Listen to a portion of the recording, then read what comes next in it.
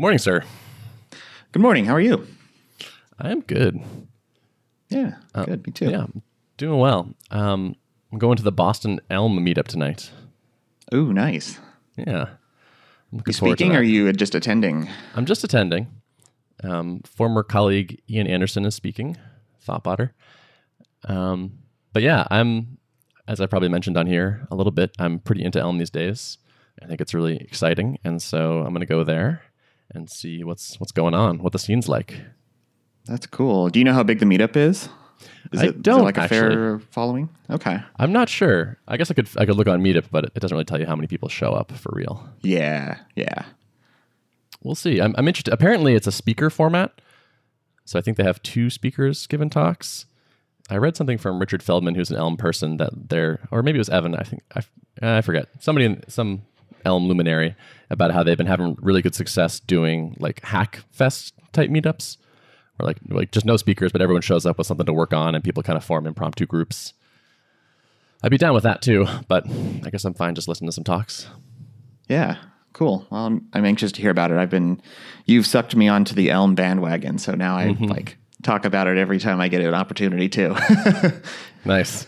Yeah. This is particularly appropriate for me right now because next week I fly to Denver for Rocky Mountain Ruby, and my talk will be Elm focused. So I'm doing a little research, I guess. In Refactoring Rails news, I have a logo. Sweet. So you got the designer all locked in and already have a product? Yeah. Here, let me show you. I'll send you a link, and then we can throw this in the show notes, but so you can see the treatment. Ooh, nice. I like it. Thanks. I like it too.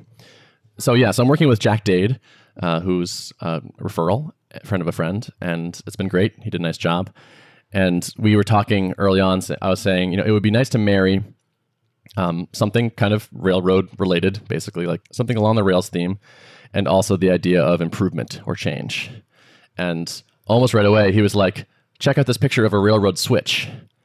And I was like, yeah, actually, that's kind of the right idea.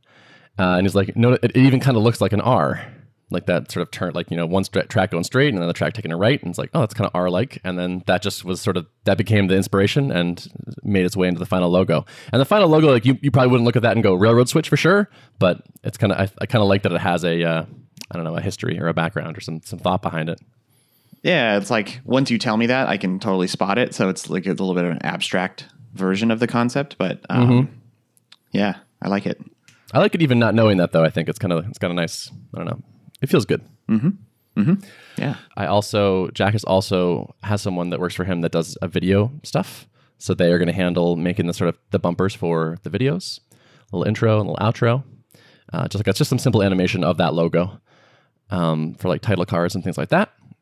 And also they're going to do the sales site. So that's sort of the next thing is I owe him a markdown document where I'm going to basically outline like, here's roughly what I think the major design elements of the sales page should be. Yeah. Good. Wow. Yeah. So you found a one-stop shop for all your design and polish needs. That's cool. Yeah, it worked out really, really nicely. And then while he was working on that this week, I finished the notes for all the videos. And it's funny, the notes, I put off doing the notes for a while because honestly, I was kind of dreading it because I knew I would have to rewatch every video. And I was worried that I would rewatch them and go, oh man, this one kind of sucks. Oh, I don't really like this. And I was like worried it was going to shake my confidence in the quality. But I was actually pretty pleasantly surprised. I was like, this is good. I'm happy with all this. There were a couple little things where I was like, I might have changed this, or like some small things here and there. But overall, I was pleased. Nice. That's good. Yeah. I'm always a little leery of listening to anything that I've recorded of myself. Like I only listen to about half the podcasts we publish because sometimes I'm just like, I don't really feel like listening to myself right now. So, yep, sure. After editing everything too, it seems like I just pretty smoothly flow from idea to idea and say everything correctly the first time and make no typos and type really fast. And it's like, it's all editing magic, but the final product feels pretty polished. Another reason I wanted to do this was quality control, and all the videos were fine. I didn't find any mistakes, except for in one place, somehow there's like 3 minutes of unedited section in one of the videos towards the end that I somehow just missed. And it was really interesting how jarring it was, because everything else like flowed so smoothly. And then like I had sort of forgotten what the recording process was, which was like me trying to say everything like 7 times. And like, it's just interesting to see that raw footage again and be like, oh man, that was so annoying. It was like, I would say a thing, I would say it kind of differently. I would say it a third way. I would, make a typo while talking. I would back up. I would change the wrong variable. It was just like, wow, there were so many mistakes going into this. It was crazy. Yeah. And how did you do your editing? Did you hired someone to do that, or did you edit I it did yourself? I edited it myself. Okay. I got Final Cut Pro and just did it. Editing is kind of fun. Editing is a little bit like refactoring.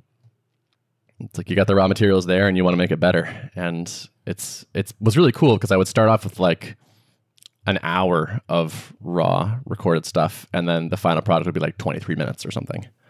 Yeah. But the time to edit was like many, many hours, right? Like, yeah. It was definitely a few hours per, probably 2 or 3 hours, somewhere in there.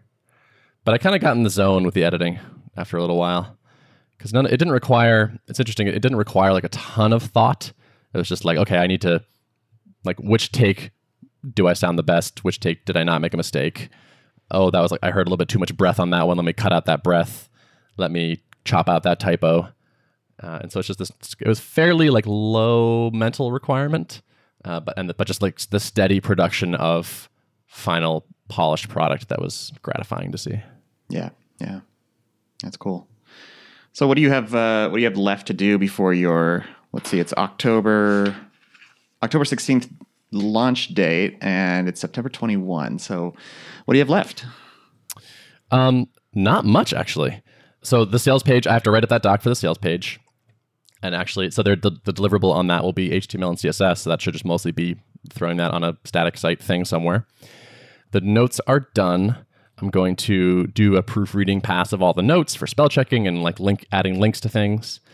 But that's pretty close. I need to fix that one video that needs editing. I believe I have chosen my hosting provider, which is Gumroad, based on some talks with Adam. He's a fan for this, since I'm mostly it's just going to be static files. Like I'm not going to do like you have a course section. I don't think it would add much for this. So I think he's like, if you're just going to give him like a zip file, like Gumroad is a nice choice for that. So I believe that's what I'm going to do. So there's like that signing up and uploading and all that.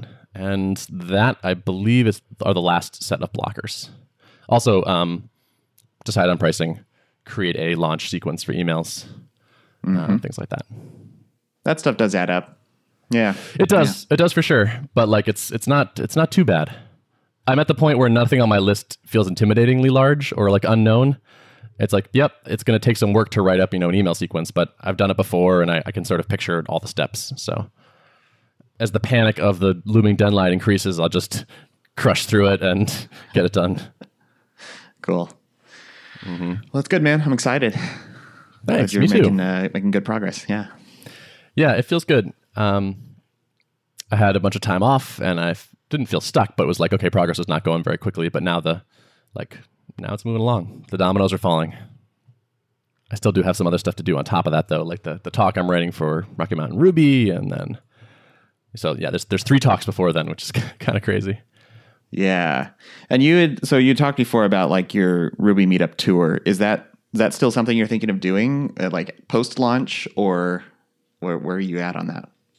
Yeah, I'm still considering doing that. So since I'm launching October 16th, I think it would basically be like late October, early November. I'm going to be shooting for dates in that time frame. But that's not a blocker, so I'm sort of not thinking about it quite yet. Right, yeah. Yeah, no need to cloud your mental space with that just yet. Yeah, sure.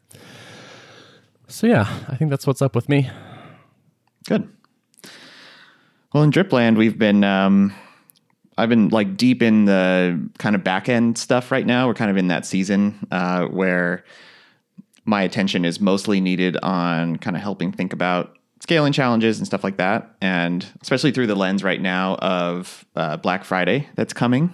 If you look like compared to last year, we've had obviously a lot of growth, many, many thousands of customers added to our customer base. And definitely like a good amount of interest from people who are selling things online, like more pronounced, I would say, than a year ago. Early Drip history was predominantly like smaller companies and a lot of SaaS apps and people who are kind of in the micropreneur space. And of course, it's obviously expanded out from there. And Drip is turning out to be a tool that's really attractive for a lot of people who are selling things naturally, because you can leverage all the automation stuff to basically convert that into money. So with that comes like, I wonder how much volume we're going to actually expect on Black Friday, Cyber Monday, and that whole kind of week surrounding that typical like retailer week of chaos, right? So our first step in that has been like, all right, let's build up some models. Let's try to estimate, like, based on current patterns right now and based on historical patterns from last Black Friday, what can we expect for, peak traffic, like peak number of email sends in a given hour, or number of like amount of segmentation activity that's going on, and all that good stuff. So like step one has been, let's try to think through the models, estimate around where we need to be to feel comfortable, and then kind of start itemizing all the work that we would like to get done before then, just to make sure that we feel comfortable on the day of. So that's been it's been a fun process to think systematically through it. And we have a couple like experienced architect type folks in the building, and it's been really cool to kind of tap their wells of knowledge and talk through these interesting problems. It is a little bit like stressful being that there's like a looming date coming where like, we're building up models for this, and we have a limited amount of time to accomplish tasks in between now and then. So we're having to be very deliberate about picking which ones are most important and triaging things. But overall, I'm feeling pretty good about where things stand, and it feels good to have visibility into it. Like I spent probably several full days in total, just in front of whiteboards and posting sticky notes on a wall and breaking things down into 1-day chunks. And historically, we haven't spent a lot of time in the planning phase. We usually try to do as little process as possible and then get to the actual doing part. But I think it has definitely been worth it to spend a good amount of time building up models and thinking through all the different avenues that we can go.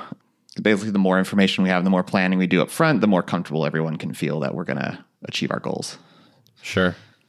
Are you planning, or have you done any simulation of high load? Yeah, so we do some of that in like isolated staging environments for sure. It's really difficult. The most difficult part to simulate is all of the different types of interactions that happen in production, like at the same volume that we're experiencing. So like at peak, we hit like 30,000 queries per second on our master database. And depending on what queries are happening at one time, that impacts the performance of other systems. And like to get all of that simulated simultaneously is really tricky. It's something that we are wanting to invest in. And, it's definitely like a pretty significant investment, but I think well worth it to get like a pretty good simulation environment really locked in. So right now, like usually the thing that's most effective for us is to just instrument the heck out of everything that we think might be impacted by a change we're making, and then we use a library called Rollout that helps with like, you can set a value in Redis and then say like only roll this new piece of functionality or new like code path out to 10% of requests, and then you can dial it up and down, or you can target specific accounts.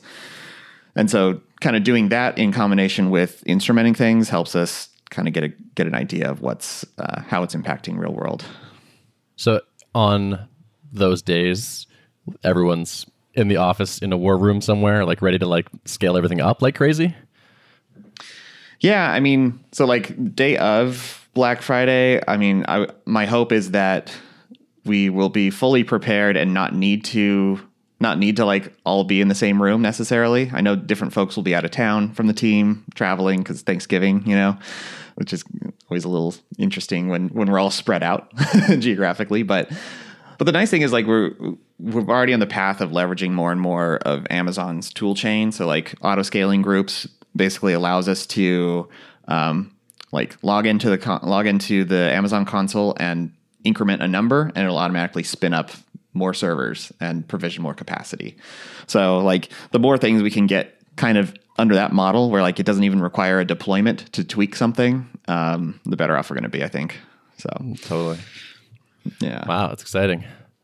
Yeah. I kind of want to be in the room, or like in the Slack channel, and like watch this go down. Yeah. Yeah. I think it'll be fun. I mean, if we hadn't started planning this early, then it would have been a much like worse situation. Like a week before, if we're like, oh no, we should have thought of this. And then it would be, toxically stressful. And I thought I wanted to mention one of the specific things initiatives we're working on that I find particularly fun. It's a little bit technical, but I thought I'd dive into that for just a minute. And it's around queuing. So we use Sidekick extensively, and if you're familiar with Sidekick, it basically you can divide jobs into different sub queues, right? So you can specify their relative priority to one another. But it's a pretty simplistic, like first in, first out model where like once something is in the queue, you don't have any control over reprioritizing work. So like if you dump in a bunch of jobs that are for one specific customer and then another customer has a workload that needs to get finished, it will just stack up behind the large batch of jobs, right? And that becomes a problem. And there's different ways to mitigate that that we've experimented with. Like we've have some logic in place that will kind of sort of spread things out in the scheduled queue in Sidekick so that it allows new work to kind of interleave itself with existing batches of work. But that gets tricky because if you spread things out too far, then you're potentially performing the work slower than you should be. If you leave too many gaps in between individual like chunks of work. Conversely, if you schedule it too tight together, then everything ends up in the main queue anyways, because you're not keeping up with the flow of work. And then that kind of crowds out any opportunity to slot work in between. So we've been working through this, we're calling it fair queuing. And we've been working through this kind of initiative on like ideally looking for a pattern that we can apply to any type of thing in Drip that requires performing work at a like round robin style pace where one person is not able to crowd out anybody else's work. And so right now what we've arrived at so far is like, instead of dumping things directly into Sidekick, we're going to set up feeder queues. And so every single batch of work gets its own list in Redis. And then we have a scheduler that will round robin through all the different batches of work that need to be performed. And it'll pull jobs off at an even rate from each of them. Mm-hmm. And is a job like send 10,000 emails or is it send one email? It depends. Some of them are like batches, small batches. Usually we do like up to 1,000 types of things, but it just depends on like different types of workloads. Like bulk operations are structured differently than broadcast emails, for example. Right. Okay. Yeah. Like as we've mapped this out, like we started really conceptual and then we kind of got down into the details of how it's going to work. And I love Redis because it has like all the built-in constructs that we need for this. Like we push things into lists and that happens in constant time. So as lists grow, it still is the same cost regardless of list size to push new items in. And then you can do like an atomic operation that pulls something off of a list and pushes it onto Sidekick's queue list. And you can do that atomically so that, it's all thread safe. If you have multiple things that are trying to pull things off this list at the same time, you'll never end up with race conditions. And yeah. So I'm excited about this one. And I think it's going to really improve a lot of Drip's user experience, especially when we're under periods of high load. Like when everything's pretty quiet, then these things end up getting interleaved in the schedule queue and everything's nice. But in the times where we have big old load spikes, then, delays can be painful for customers. So I'm really stoked to get this live. Yeah. I'm curious to hear how it works in the real world. This feels to me intuitively like one of those things where you're like, oh, this is such a better algorithm. And then you don't realize the subtle failure cases until you actually push it out there. Yeah, for sure. That's something that we're definitely leery of. Like, what's nice is it's mostly stateless. And because Redis has these operations that allow us to move one thing from one list into another, we never have to like pull data out of a list into memory in this process and then push it back in. So there's never a lot of the failure modes that could happen where like, what happens if we pull a job out and then my process dies in the meantime? Is that job lost forever? Like fortunately we don't have to deal with those types of cases, but it's definitely more complexity. So it's something that we're wanting to like test out a bunch before we push it live. I believe in you, to be clear, but I'm just it'd be interesting to see. Yep. So how long until you package this up and sell it as a Sidekick Enterprise plugin edition? Yeah, I know. I mean, it could be cool to. I don't think we would sell it, but it could be a cool open source thing. We looked around. Like our first inclination was to say, like, certainly someone else has solved this problem. And we looked around, and there's a few things out there, but they're kind of haven't been updated in a while, sitting around on GitHub, and not sure if they're fully production ready. So I think we just lean towards building it ourselves. But it could be something cool to open source. Do you have any open source stuff from Drip these days yet?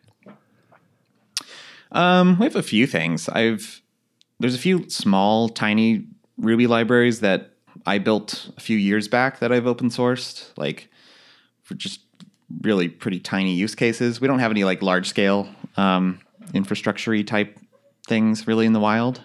It's always like the question of, do you want to spend the time extracting something and open sourcing it? And like in an ideal world, yes, but in the real world, it's like hard to prioritize that, which I'm sure every company experiences that, I'm sure. But I love the concept of doing that. Yeah, totally. Yeah, and like there's the work of the initial like clean it up, document it, get it out there, but then it's the ongoing stuff that I think is the real drain. Yeah. Mm-hmm. Like if you release this thing, but it has 280 issues and you don't answer any of them, like are you really helping that much? Right. Even like our API wrappers, like I feel bad. We have, at one point we had someone author a .NET API wrapper for the Drip API, and we have a PHP wrapper. We have a Ruby one, obviously, and like the PHP and .NET ones, we don't have any .NET or PHP developers in house, so it's tough. Like as we add to our API, keeping those libraries up to date and just like keeping them up to date for their various platforms and stuff is like a pretty big burden, and we haven't done a good job of maintaining those. So I kind of just want to like release them, like put a note that, hey, these are not actively maintained. If someone wants to take them over, please do. I don't know. It's hard to sponsor wrappers in a bunch of different languages that you don't have staff for sure.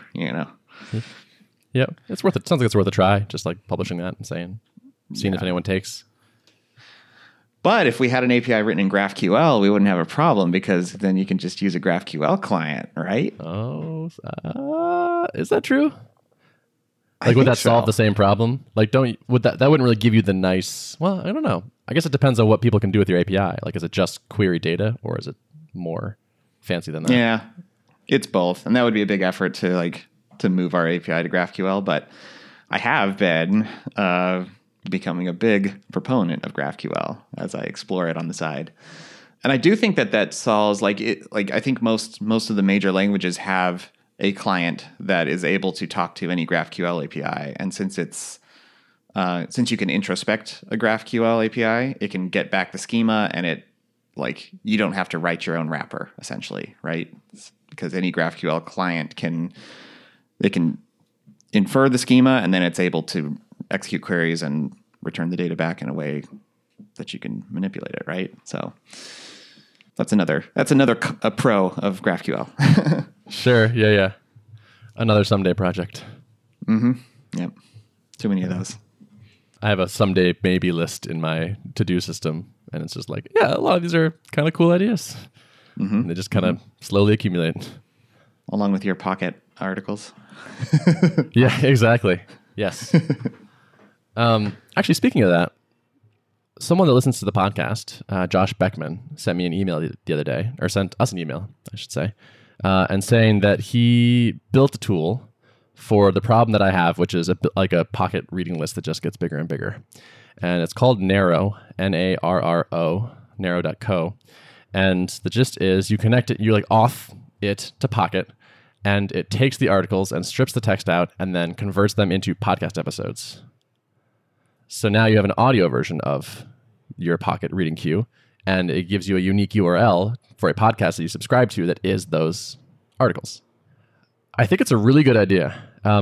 In practice, so I've been trying it for now, like about a month now, and in practice, the voice, like the reading voice, is not quite, it's a little bit annoying to listen to. Like it has enough problems that I'm like kind of frustrated by it. So it's unfortunately a little frustrating to listen to, but I think the basic idea is amazing. And if he can like upgrade the voice quality, I think like I would be a huge fan of this and would be a customer.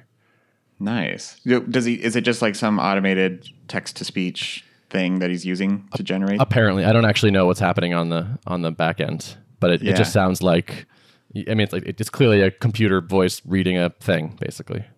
Yeah. That's really interesting.